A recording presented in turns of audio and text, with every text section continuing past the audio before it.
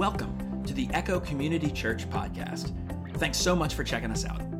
At Echo, we are all about being and making disciples of Jesus Christ, and today we'll be studying the book of Acts. The book of Acts is the historic account of how the apostles received power from Jesus and then carried the truth of the gospel to the entire world. In its pages, Luke details God's brilliant and timeless strategy for re-establishing his kingdom in the world. It's quite simple. Jesus will supply power to his witnesses for telling people everywhere about him. Here's Pastor Phil Nauer. I want to welcome you back in to our Bible study on the book of Acts. So if you have a Bible with you, open it up or turn it on and log on to however you view the Bible, digitally or in your hands in front of you. Just catching you up real quick before I invite our young lady who's going to be leading us in reading this morning. Before I invite her up, let me catch you up real quick if you weren't here for any of the past couple ones. So far, we've studied the first 1.5 chapters of the book of Acts, written by Luke. Chapter 1 covers a period of history for us. Luke documents by recreating through eyewitness accounts about 40 days in the life of Jesus. He begins the story after Jesus' resurrection in chapter 1, and he takes the next 40 days and he tells us, here's what Jesus did for those 40 days after he was risen from the dead and before he ascended the final time to heaven. And Luke tells us there's 2 primary things Jesus was doing in the 40 days he spent on earth during that 40-day window. 2 things. 1, he was re-emphasizing content that he had already previously taught over the last 3 years about God's kingdom. He was pretty much going back through and saying, I've already taught this to you before, but now that I've done all this stuff, let me teach it to you again. No new content is coming out here, just re-emphasizing previous content. Okay, it was good the first time. It was even better now that they had understanding about who he was. The second thing he was doing was making promise after promise after promise for the same thing.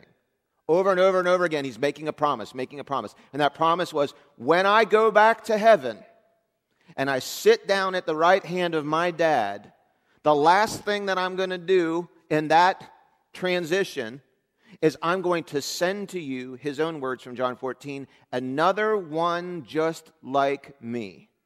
I'm going to send to you the Holy Spirit. So during that 40 days, we've studied this already. Chapter 1, Luke says Jesus was re-emphasizing stuff he already taught, and he's making promises to send him the Holy Spirit. Then he ascends to heaven in front of lots of witnesses. He literally, physically, just zooms up, and they watch him until he disappears into the sky. Then Luke shifts his attention to the Christians, the Jewish followers of Jesus at that point, the Jewish Christians. So that group of disciples, they leave that mountain and they go wait in the urban center of Jerusalem for 10 days for God to deliver the promise that Jesus made to them for the Holy Spirit. Excuse me. Then last week, we kind of tied up the loose ends. They weren't just sitting in a room waiting. They were studying the Bible together. And as they studied the Bible, something came very clear to them. It says, well, the Bible tells us that we should replace this 12th person. The original 12 were down to 11 because Judas committed suicide. And they said, we're reading in the Bible. It tells us we should be doing something we're not doing. That's a good thing to do, read the Bible. And if it tells you to do something you're not doing, you should probably do it. And they said we should replace this person. And so they have a nominating committee, and they cast lots, and they have an election, and they vote in a successor. And now we move into chapter 2, when we spent the last 2 weeks in chapter 2. In the beginning of chapter 2, we find ourselves on a date on the calendar, a very specific date. We are on the Jewish festival of Passover, 50 days after Jesus' resurrection from the dead. So we have a 50-day time period here. And now they're before 9 a.m., on the Jewish festival of Passover, and every single Christian on the face of the earth was under one roof at one time, and they're waiting for the promise of God. And in that moment, we don't know what they were doing, but they were startled. Something happened that they were kind of expecting, but not to happen at that moment. A sound of a rushing mighty wind fills the room, and something that looks like fire comes down and separates and sits on their heads individually. They all begin to speak in other tongues as the Holy Spirit gives them the ability to do so. And they're experiencing a mighty outpouring, literal language, a raining down, a saturation of the Holy Spirit. Back in the Gospel of John, when it records that they were all saved, it says they received the Holy Spirit. The Holy Spirit was deeply immersed into their life and into their world and into their activity. And now they're having a distinct experience, something that happened after they got saved, after that initial experience, where they're being placed deeply into the life of the Holy Spirit and His activity and His mission. And they're given special power to do, in this case, to be witnesses. And so this sound spills out into the street where thousands of Jews are probably already getting ready to go to 9 a.m. worship. And they hear the sound, and Luke says they come running, and a crowd starts to form. Now there's a crowd numbering into the thousands, probably upwards of 10,000 people are now milling about. And they come face to face, eyeball to eyeball, ear to mouth with the 120 who probably by now have emptied out of that upper room because they wouldn't have all fit in that one room.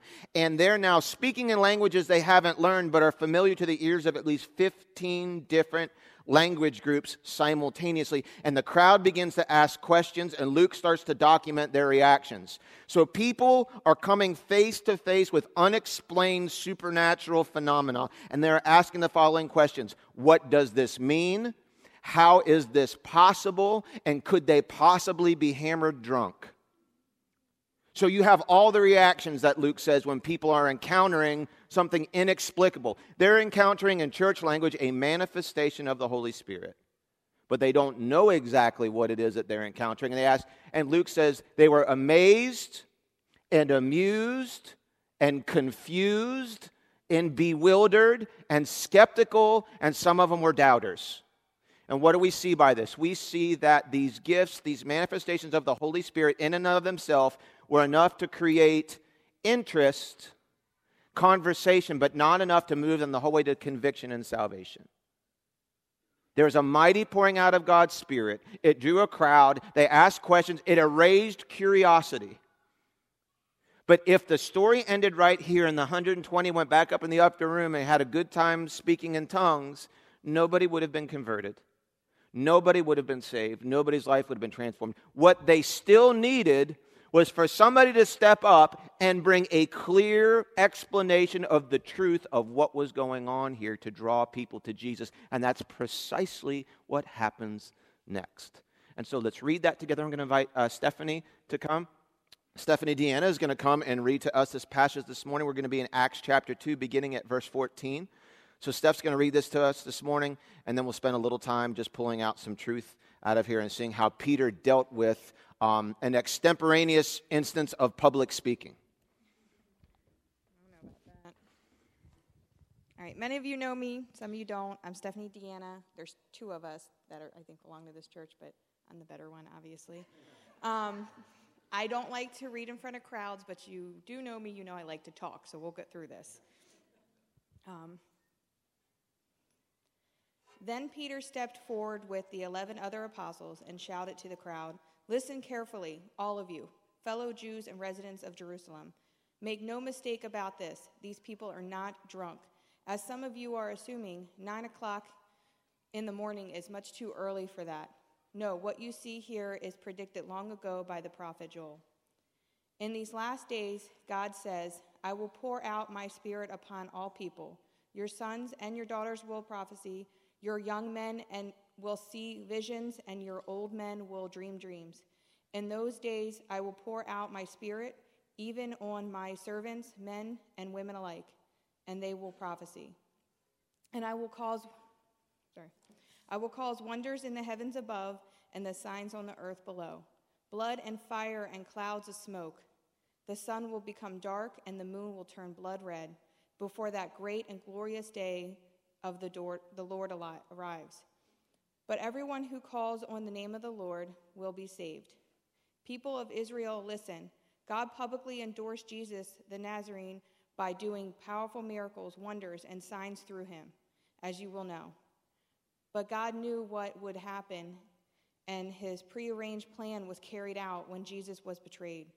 With the help of lawless Gentiles, you nailed him to a cross and killed him. But God released him from the horrors of death and raised him back to life, for death could not keep him in its grip. King David said this about him, I see that the Lord is always with me. I will not be shaken, for he is right beside me. No wonder my heart is glad, and my tongue shouts his praises. My body rests in hope. For you will not leave my soul among the dead, or allow your Holy One to rot in the grave. You have shown me the way of life, and you will fill me with the joy of your presence. Dear brothers, think about this. You can be sure that the patriarch David wasn't referring to himself, for he died and was buried, and his tomb is still here among us.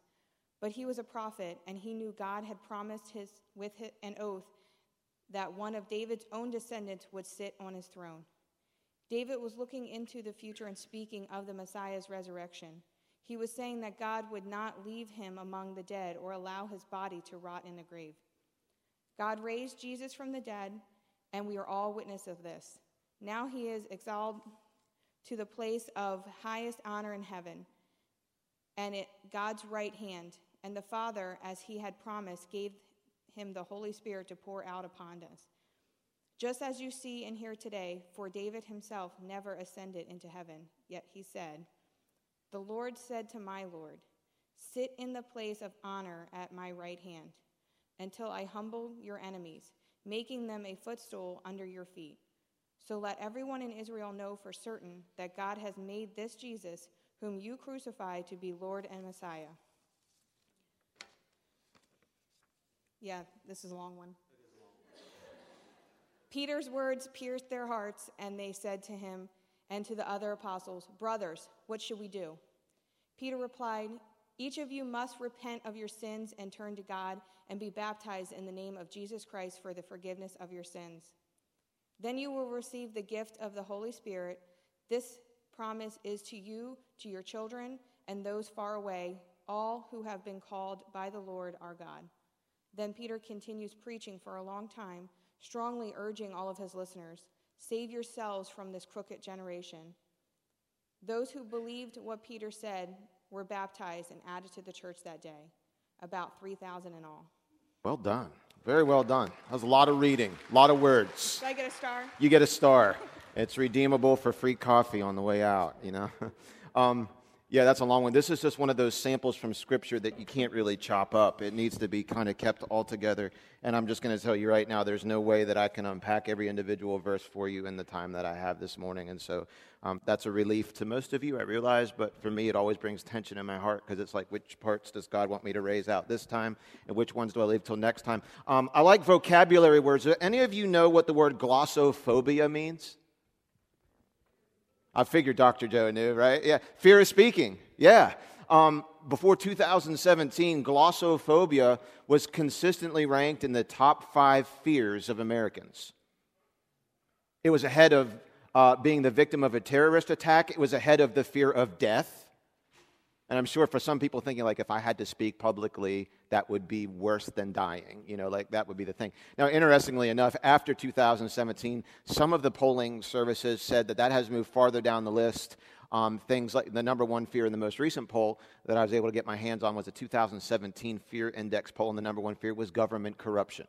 And so, you know, it's interesting. There's a whole lot to be said there that I probably shouldn't say anything about in the few minutes that I have this morning, but it's interesting how those things move around. But if statistics are to be anywhere near accurate, at least 50% of you you have glossophobia. You are terrified of the possibility that you might have to speak publicly in front of a group of people. And here's where this passage absolutely raises tension for at least half of us. Because I want you to listen to me, and I want you to think about this. It is inescapable for a Christian to speak to other people. God commands Christians and his followers. Our primary assignment as his followers has everything to do with you and me talking to other people regularly. We are assigned by God to do this. Go into all the world, right? And, depending on your translation, preach, teach, make disciples. Every single time you read through Jesus' instructions and the apostolic teaching on what we're supposed to be doing with our life, you cannot escape the fact that every single one of us is assigned by the King of the universe to talk to people, to talk to them. And God, who created us, knows that for at least half of us, that terrifies us. Or at least standing up like what I'm doing right now and talking to people in that context would be terrifying. Now, be relieved, he's not asking all of us to address crowds of a few hundred or a few thousand or 10,000. In fact, if you've been with us for the last few years, we've done a lot of deep studies on the beauty of that. Even though we're assigned to talk to other people, God allows great variety in how that happens through the prism of our personality. And he doesn't ask us to change who we are. There's many different ways and many different approaches for that. But understand the scenario Peter finds himself in. He did not get up at 6 o'clock that morning prepared to address a hostile crowd of 10,000 people without a microphone. He did not have time to go prepare a sermon. He didn't have a whole library full of books to go through and brush up on. He didn't have this assignment put before him. He was minding his own business with the other Christians, doing whatever they were doing. And moments after the Holy Spirit's poured out on him, the same guy who 50 days ago couldn't even put together a sentence in front of a small bonfire now raises his voice. And he gives probably the most powerful gospel message ever recorded in Scripture. And I want to tell you how that matters to us. It matters to us spiritually and it matters to us practically. Because if you're a follower of Jesus, God expects you and me to be talking to people everywhere all the time about who Jesus is and telling them with our words and our mouth and our voice about the good news of Jesus. You and I can't escape it. And if we're not talking to people about Jesus, we are failing in our assignment to God. And so that leaves tension for us that this passage begins to resolve. Because anytime you talk to anybody, there's two things at play: content and presentation. Content and presentation. And I want to make it as simple as I can this morning. Talking to people about Jesus is the same thing. There's two things at play: content and presentation. In fact, I made our big idea out of this. Let's look at the big idea real quick. The big idea is that being an effective witness, remember we defined witness a few weeks ago. It's a word that is introduced to us in the New Testament by Jesus and then by the apostles. A witness is simply someone who sees something, experiences something, and then is called upon to tell other people about what they saw or they experienced. An effective witness for Jesus boils down to two things: a deep personal understanding of the gospel, that is the content. What am I supposed to be telling other people about Jesus? You have to have a deep personal understanding of the gospel, the body of truth that has stood the test of time, the objective, stubborn, historical facts of the gospel. But you have to couple that understanding with the ability to communicate it to people that you talk to. That's the presentation. And what we see here in this story is that through the power of the Holy Spirit, Peter, who by every natural measurement was unprepared for public speaking class that day. Now, public speaking class was required when I went to high school. Shouldn't be a shock to you, it was one of my favorites. I could not understand why people sweat bullets about it. I loved it. I loved public speaking. It was easy for me, maybe too easy. And I couldn't understand how other people dreaded it. They hated when I loved the extemporaneous. One of our assignments was an extemporaneous speech, an unprepared one. You had to draw a topic out of a hat and then give a 3-minute speech on it. I was like, this is great. It set me up for a future in car sales. It was great. I could talk endlessly about something I hadn't prepared to talk about. Now, my topic, I still remember, was the price of rice in China. I actually went 8 minutes on that. I don't even know how I ended up where I ended up. But there was applause and tears and laughter, and they were throwing flour. It was great.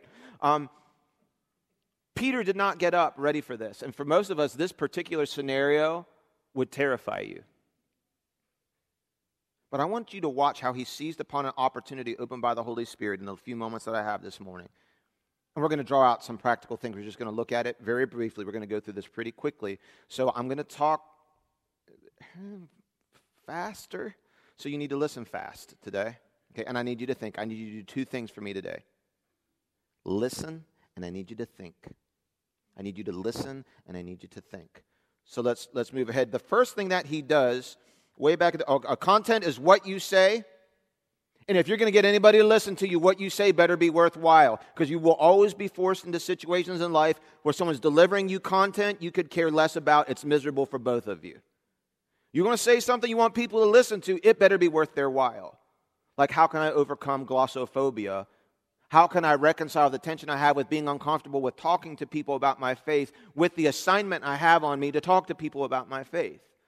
We're going to crack that nut together this morning, and hopefully that gives you some incentive to listen. But then there's a presentation. You can have really good things to say and present it really lousy. That's how you say it.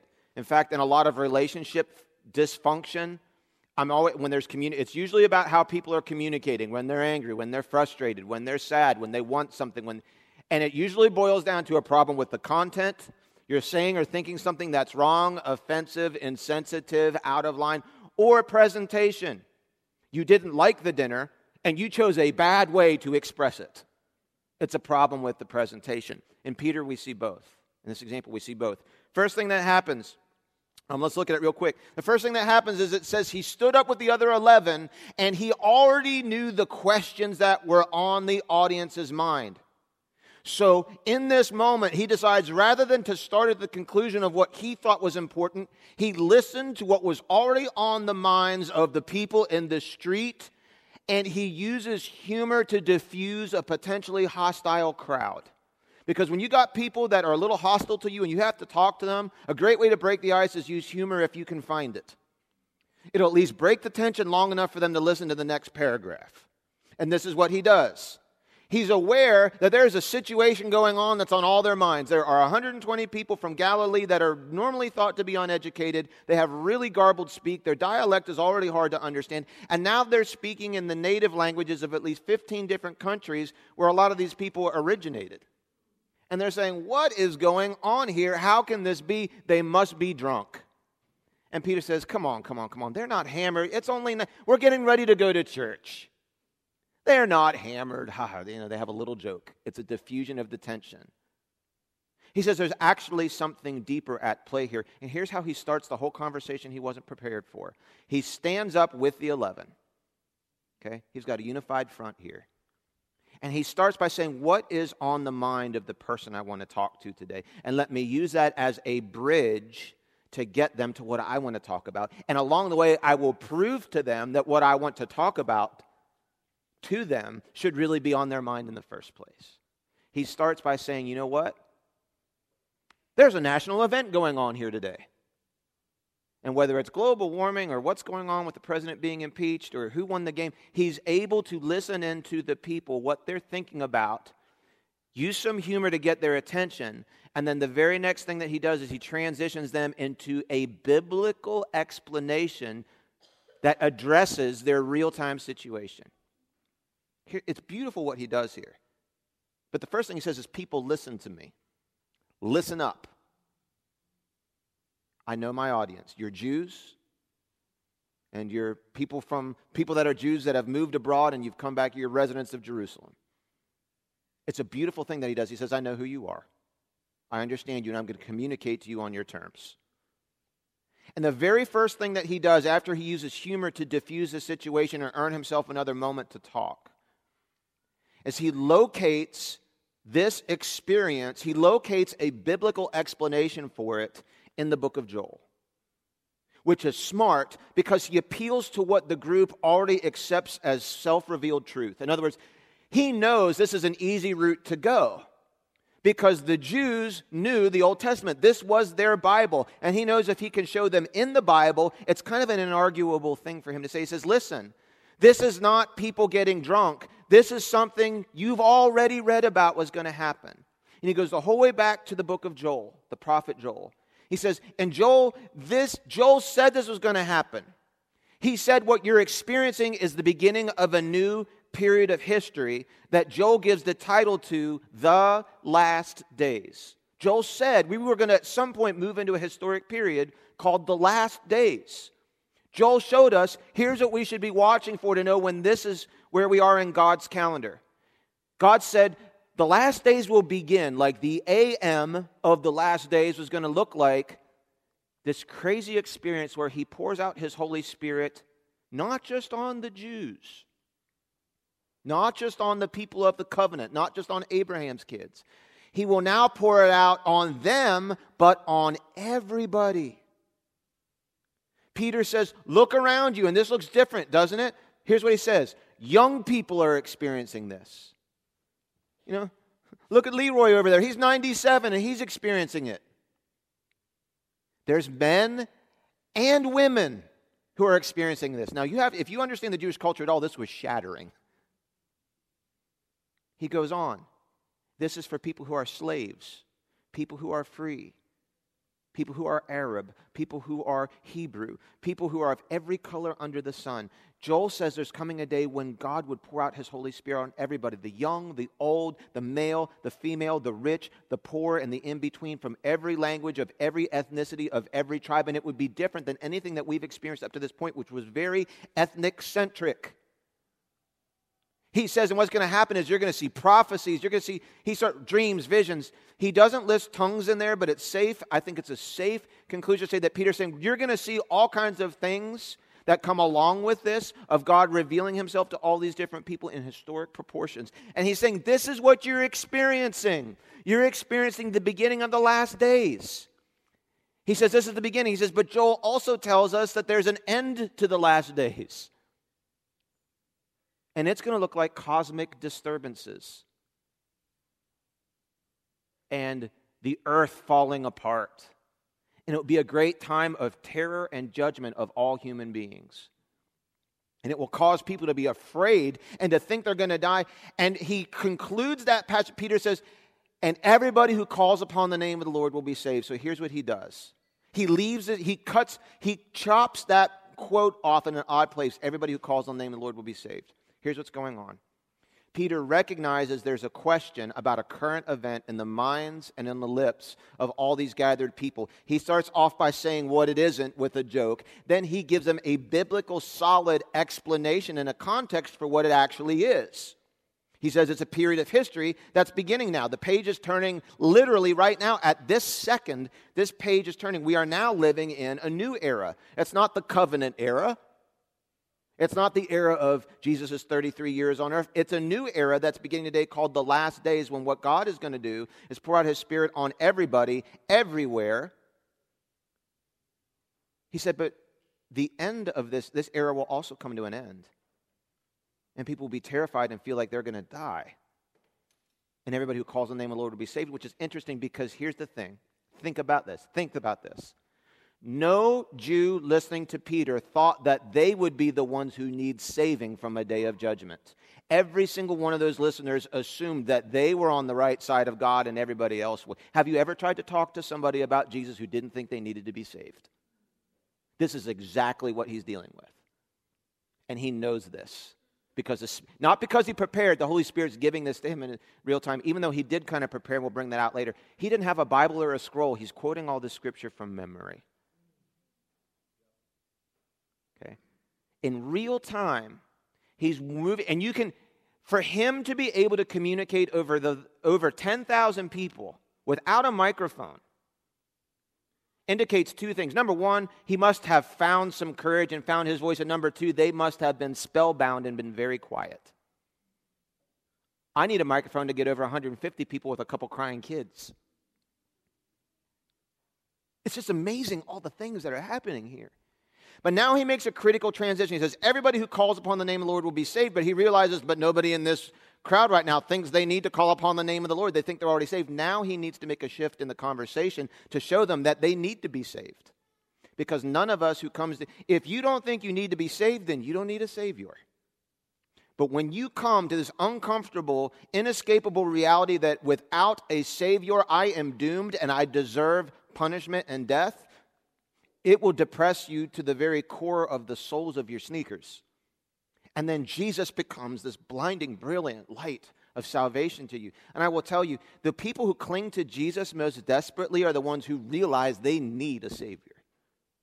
And we like to talk about believing. We don't like to talk about sin and repentance because we would offend people. I'm telling you, you need to be offended to the core of your being about how lousy we really are. Or else Jesus just doesn't meet a need to you. He's just an add-on. You think you're just like those Jews. I'm coming to pray. I do the sacrifices. I was born in the right family. I'm the right ethnicity. We've been Catholic or Christian or whatever for 10 generations, and I'm good. And he has to prove to them, no, you're not. You know what he does now? He takes the attention off of the current event and he moves on to Jesus. He takes the whole conversation in the direction of Jesus. And the very next thing he does is he says, you all know Jesus the Nazarene. He doesn't say Jesus the Lord, Jesus the Christ, Jesus the Messiah. He talks about the dude they knew. Because every single one of them knew Jesus in real time. They knew what his hair looked like, his face looked like. They knew how he dressed. They knew the sound of his voice. They had met him. He says, you all know him. You know him as Jesus the Nazarene. And he spends the next few minutes doing this. He's proving to them that even though they all knew him, every single one of them was guilty of thinking of Jesus as less than who he presented himself to be. And that was the thing they needed to be saved from. And so do we. We think of Jesus as less than who he actually says that he is. And he says, I'm going to prove to you that he was more than just Jesus the Nazarene. And he gives them 4 authentications. You have to go through these very quickly. You can read them. He shows them how that, he's like, God is trying to show you that Jesus is more than just Joseph and Mary's boy. He is more than a disappointment because you thought he was going to be some ruler and he ended up not being. He's more than just the guy that was murdered less than 2 months ago. He's more than that. He's more than just a good teacher. He's more than just a brilliant man. He's more than just an orator. He's more than just a miracle worker. He's more than just a sideshow. But he has to start by building a case for who Jesus was. And he gives them 4 authentications. It's like, here are the 4 ways God has been, he uses the word, endorsing Jesus as his son, as your Lord, and as the Messiah. 3 things the Jews never put together. They never imagined that one person would fulfill all those roles and responsibilities. They separated them out. And the fact that Jesus died, they're like, well, he definitely wasn't the Messiah, or he wouldn't have died. But he's going to go right back and say, he showed you 4 ways. God showed you through Jesus' miracles. God showed you through his death. God showed you through his resurrection. And God is showing you right now in real time by this Spirit being poured out. He's showing you 4 ways to get your attention that Jesus is both his son and also our Lord who David was talking about, and also the Messiah. And if he's those 3 things, we all need to have a relationship with him or we're in bad shape. First thing he says is, you all know Jesus and you know of his miracles and you've seen his wonders and you've seen his signs. Miracles, wonders, signs. The third word, most important one for us today. But he's saying to them, you've seen his miracles. 2 months ago, you saw him stop by over here and heal the person that couldn't walk. Most of you have walked outside of town and you've gone and you've interviewed Lazarus, the Bible tells us. You've investigated. Even if you weren't there when it happened, most of you have gone and investigated, and you've found inarguable evidence of all his miracles. You accept those. You recognize those. You've seen some of the wonders. I like to think that they were still wondering how the veil in the temple got ripped. Did they have a seamstress that had fixed it 50 days later? Obviously, word like that would have spread around. Other things we don't talk about. Some of them were probably there when some of the dead people came out of the grave after Jesus died on the cross and walked around talking about things. He's like, you all, and they don't argue. They're like, yeah, we've seen the miracles. We've seen the wonders. But he says they weren't just miracles or wonders. They were signs. They were more than what they appeared to be. He's saying Jesus was not just this dude who wanted to gather crowds and leave them slack-jawed at all the magic tricks he could do. He wasn't just about doing miracles and creating wonders and being this kind of sideshow carnival. That's not who he was. He was trying to use every one of those things as a sign to open up a window to introduce God's true character to you, and you missed it. You saw a bunch of signs. You heard people speaking in tongues. You saw people healed. You saw people impacted by the touch of Jesus Christ. But you missed the fact that they were signs where God was trying to reveal to you who he was by endorsing his son that way. You were supposed to be watching for the guy who did these things, and you missed it. So the first thing he says is God has already authenticated Jesus as the Lord because there was nobody else. Even though there were some prophets that came close, nobody did what Jesus did. And he's saying, that's the Lord we were supposed to be looking for, and you missed it. The second thing he says is he showed you his messiahship through his death. I'm way far down here. Let me catch up to that. Which is kind of beautiful what he does here. he actually silences the Arminian and Calvinist debate before it even happens, which is a beautiful thing. And I don't have time to expand this. Let me just show you what he does here. And there's a couple different elements to this. But here's the basic question that modern smart people in Christianity like to debate. And they debate this. When it comes to the day-to-day events of history, has God already mapped it all out? Is it predestined? Is it set in concrete? Does he know everything that's going to happen? Does nothing surprise him? And is it all fixed? Or does man have free will and free choice? Do we get to determine our choices and events and how things play out? And then there's little gradations of this argument that says, well, maybe it's 80% this and 20% this. There's permissive will and there's perfect will and there's maybe certain things that are fixed and certain things God lets up to people. And you know, there's great books written on that by people smarter than me, and it's really arrogant to say that Jesus' answer satisfies it for me, but I trust the Bible to interpret itself, and Jesus' argument satisfies it, or Peter's argument satisfies it for me here. It's beautiful. He says it was God's perfect, predetermined plan for Jesus of Nazareth to die on the cross. And the way for it to happen was through the free will and the free choice of the people who crucified him. Here's what, so Peter, did God know about it in advance, or was it free will? And Peter's answer is yes. That God's perfect, predetermined will and man's free choice sit right neatly alongside one another. And they coexist. And they don't happen independent of one another. Well, Pastor, that's not a satisfying explanation for me. Well, that's tough, but that's the one Jesus gives, and it kind of works, and the better one we'll get in heaven. And what he's saying is, yes, God planned and determined for it to happen. Jesus didn't die on the cross because he messed up. God planned for Jesus to be the Passover lamb. And the Jews are thinking, oh, that maybe then, because if God planned it, then Jesus could still possibly qualify as the Messiah because he didn't miss God's plan, you see. And then the second part of it, he says, but he did it through the free choice of people who crucified him on the cross, not as robots who were possessed by some spirit that bypassed their will. They chose to do it of their own free will, in accordance and alignment and fulfillment of God's perfect plan. Well, Pastor, that doesn't quite make sense. On the one hand, it doesn't. On the other hand, it makes perfect sense. He's a finite God, or he's an infinite God. We're finite people. And just because we don't have an explanation that dots all the I's and crosses all the T's doesn't mean that there isn't one or that we need one. He silences this whole thing before we even got wound up about it. And for me, hey, that's good enough. That works for me. I'll move on. Satisfies it for me. Do my choices affect my outcome? Yes. Does it surprise God? No. How does that work? I don't know. And I don't need to. Amen?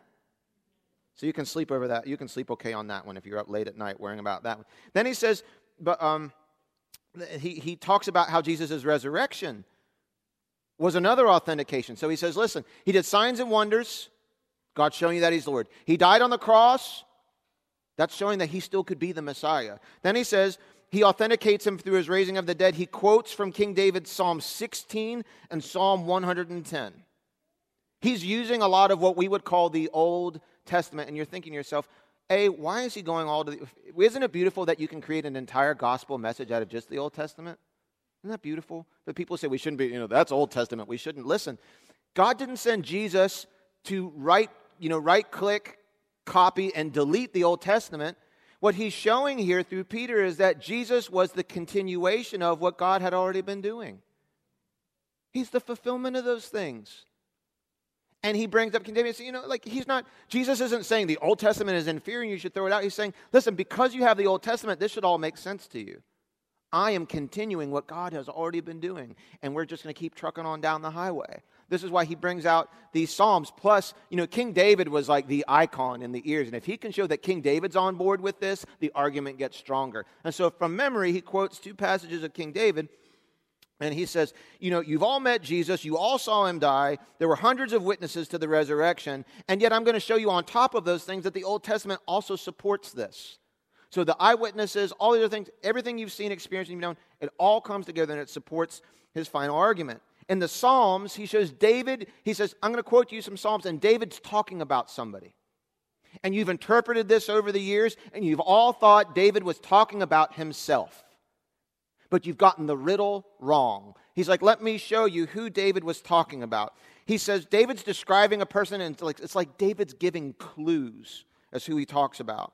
He says the person that he's talking to in the Psalms will be known as somebody called the Lord, first name the, last name Lord, okay, the Lord. Up until that point, most people thought it was David, but he points out that could not have been the case. He says this person will die. Well, David was referred to as a king or a lord. He did die. But the next clue is that he would not rot in the grave. His physical body would not remain buried and it would not suffer decomposition.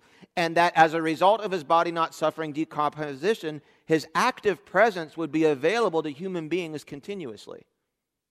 And Peter says, listen, let's think about this logically. You all agree that David wrote this and that he wasn't high or smoking something when he did.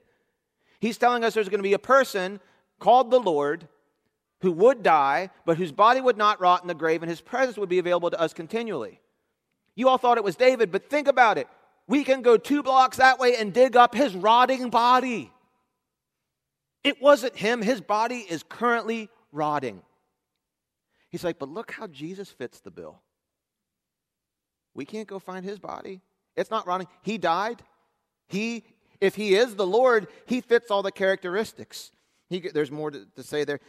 But basically what Peter was doing is he's showing, I'm prophesying. He's saying David was prophesying about not himself, but somebody from his family who in the future would demonstrate that he is the Lord because he'd do something no one had done. He would die, but his body wouldn't rot in the grave.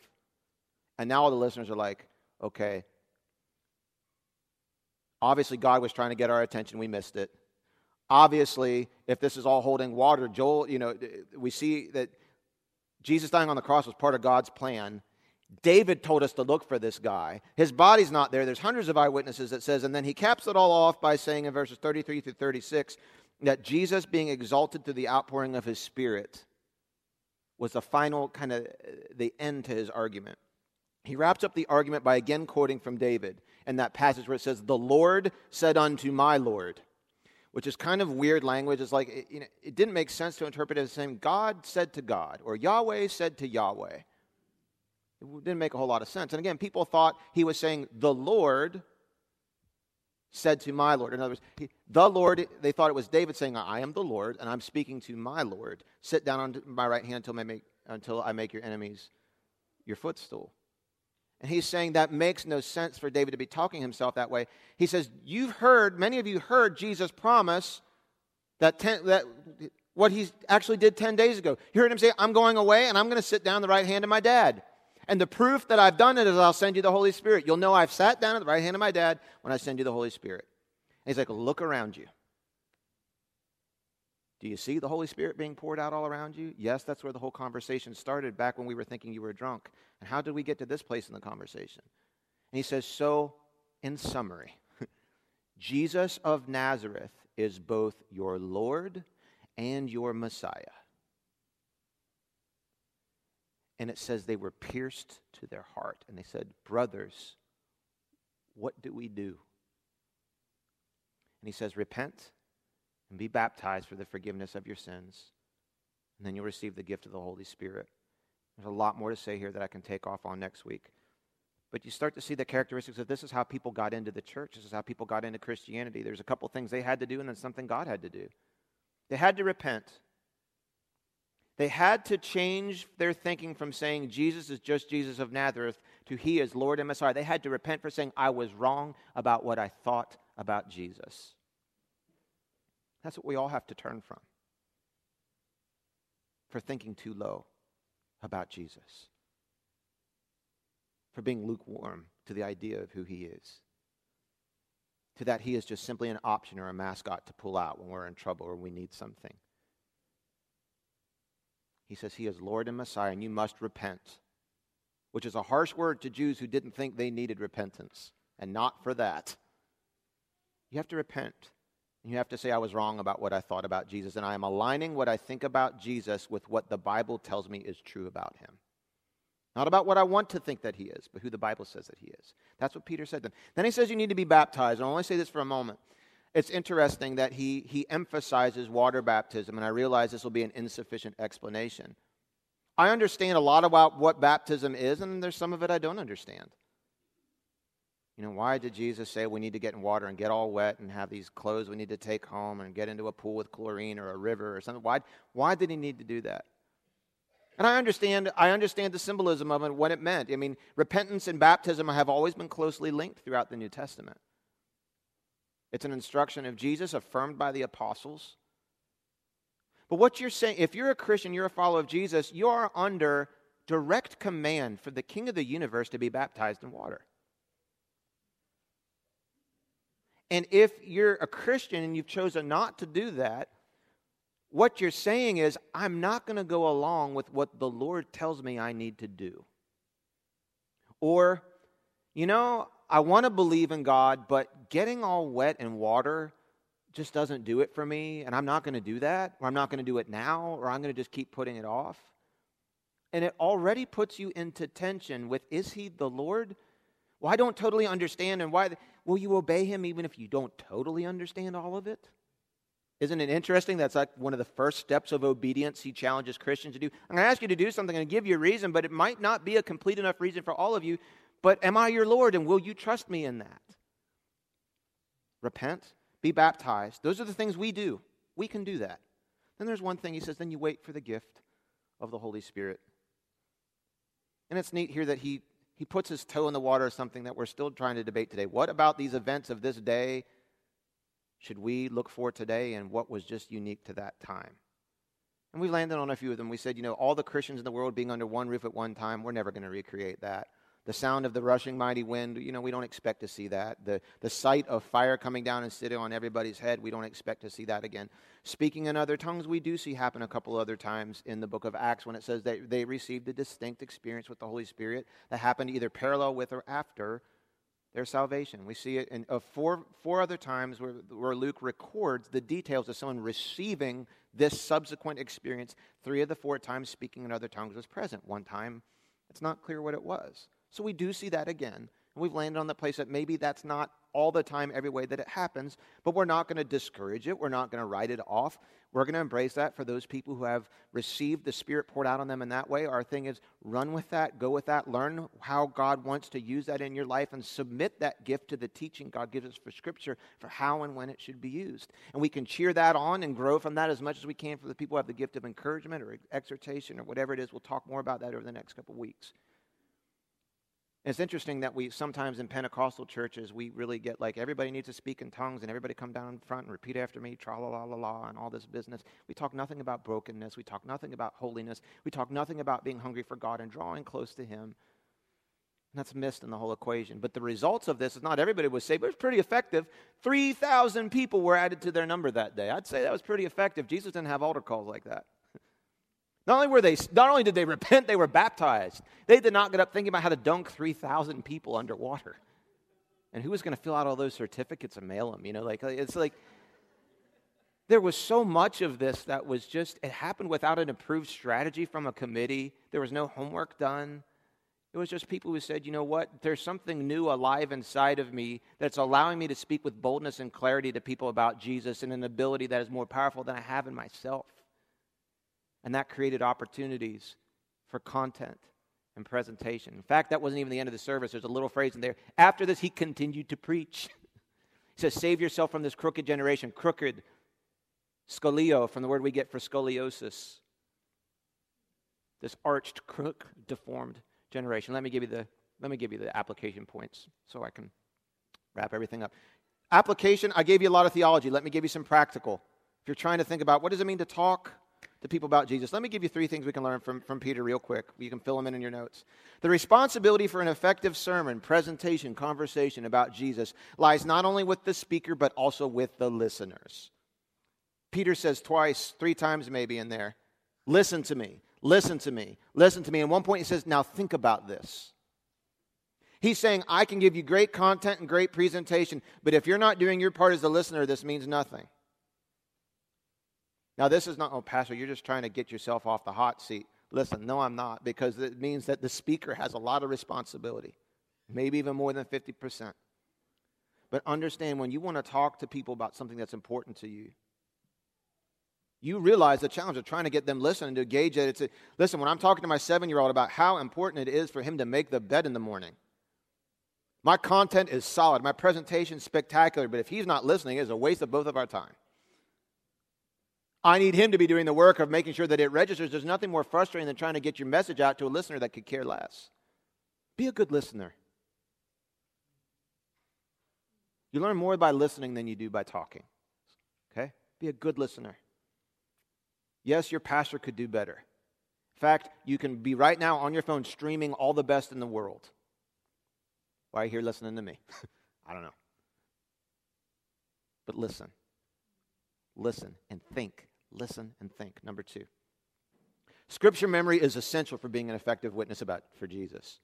One of the things that gave him confidence is that he had stored in his heart truth of the Bible. He had committed it to memory, thought about it. He was comfortable enough with the content that when the opportunity opened up, he was ready to go. You need to be adding memorizing Scripture to your daily growth plan with Jesus.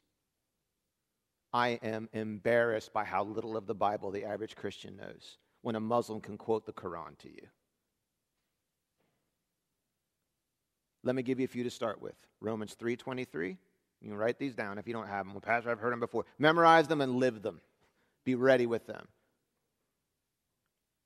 Because that's the great equalizer Peter had to get to. Everybody has sinned. There's not a good group and a bad group. We've all sinned and we've fallen short of the standard. That standard is the glory of God. There's no person that has equaled God's glory. We've all sinned. Romans 6:23 tells you the outcomes.